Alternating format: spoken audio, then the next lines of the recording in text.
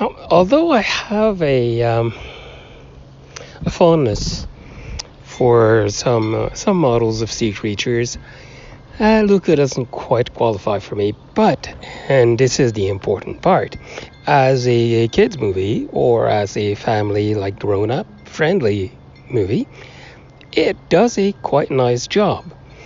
The story is solid. It is internally consistent. It's got a couple of interesting little twists and turns.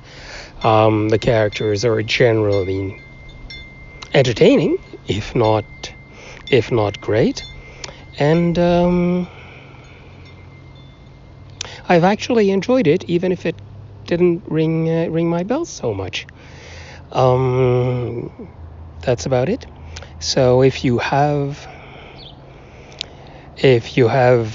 kids to get entertained, go right ahead. It's beautiful and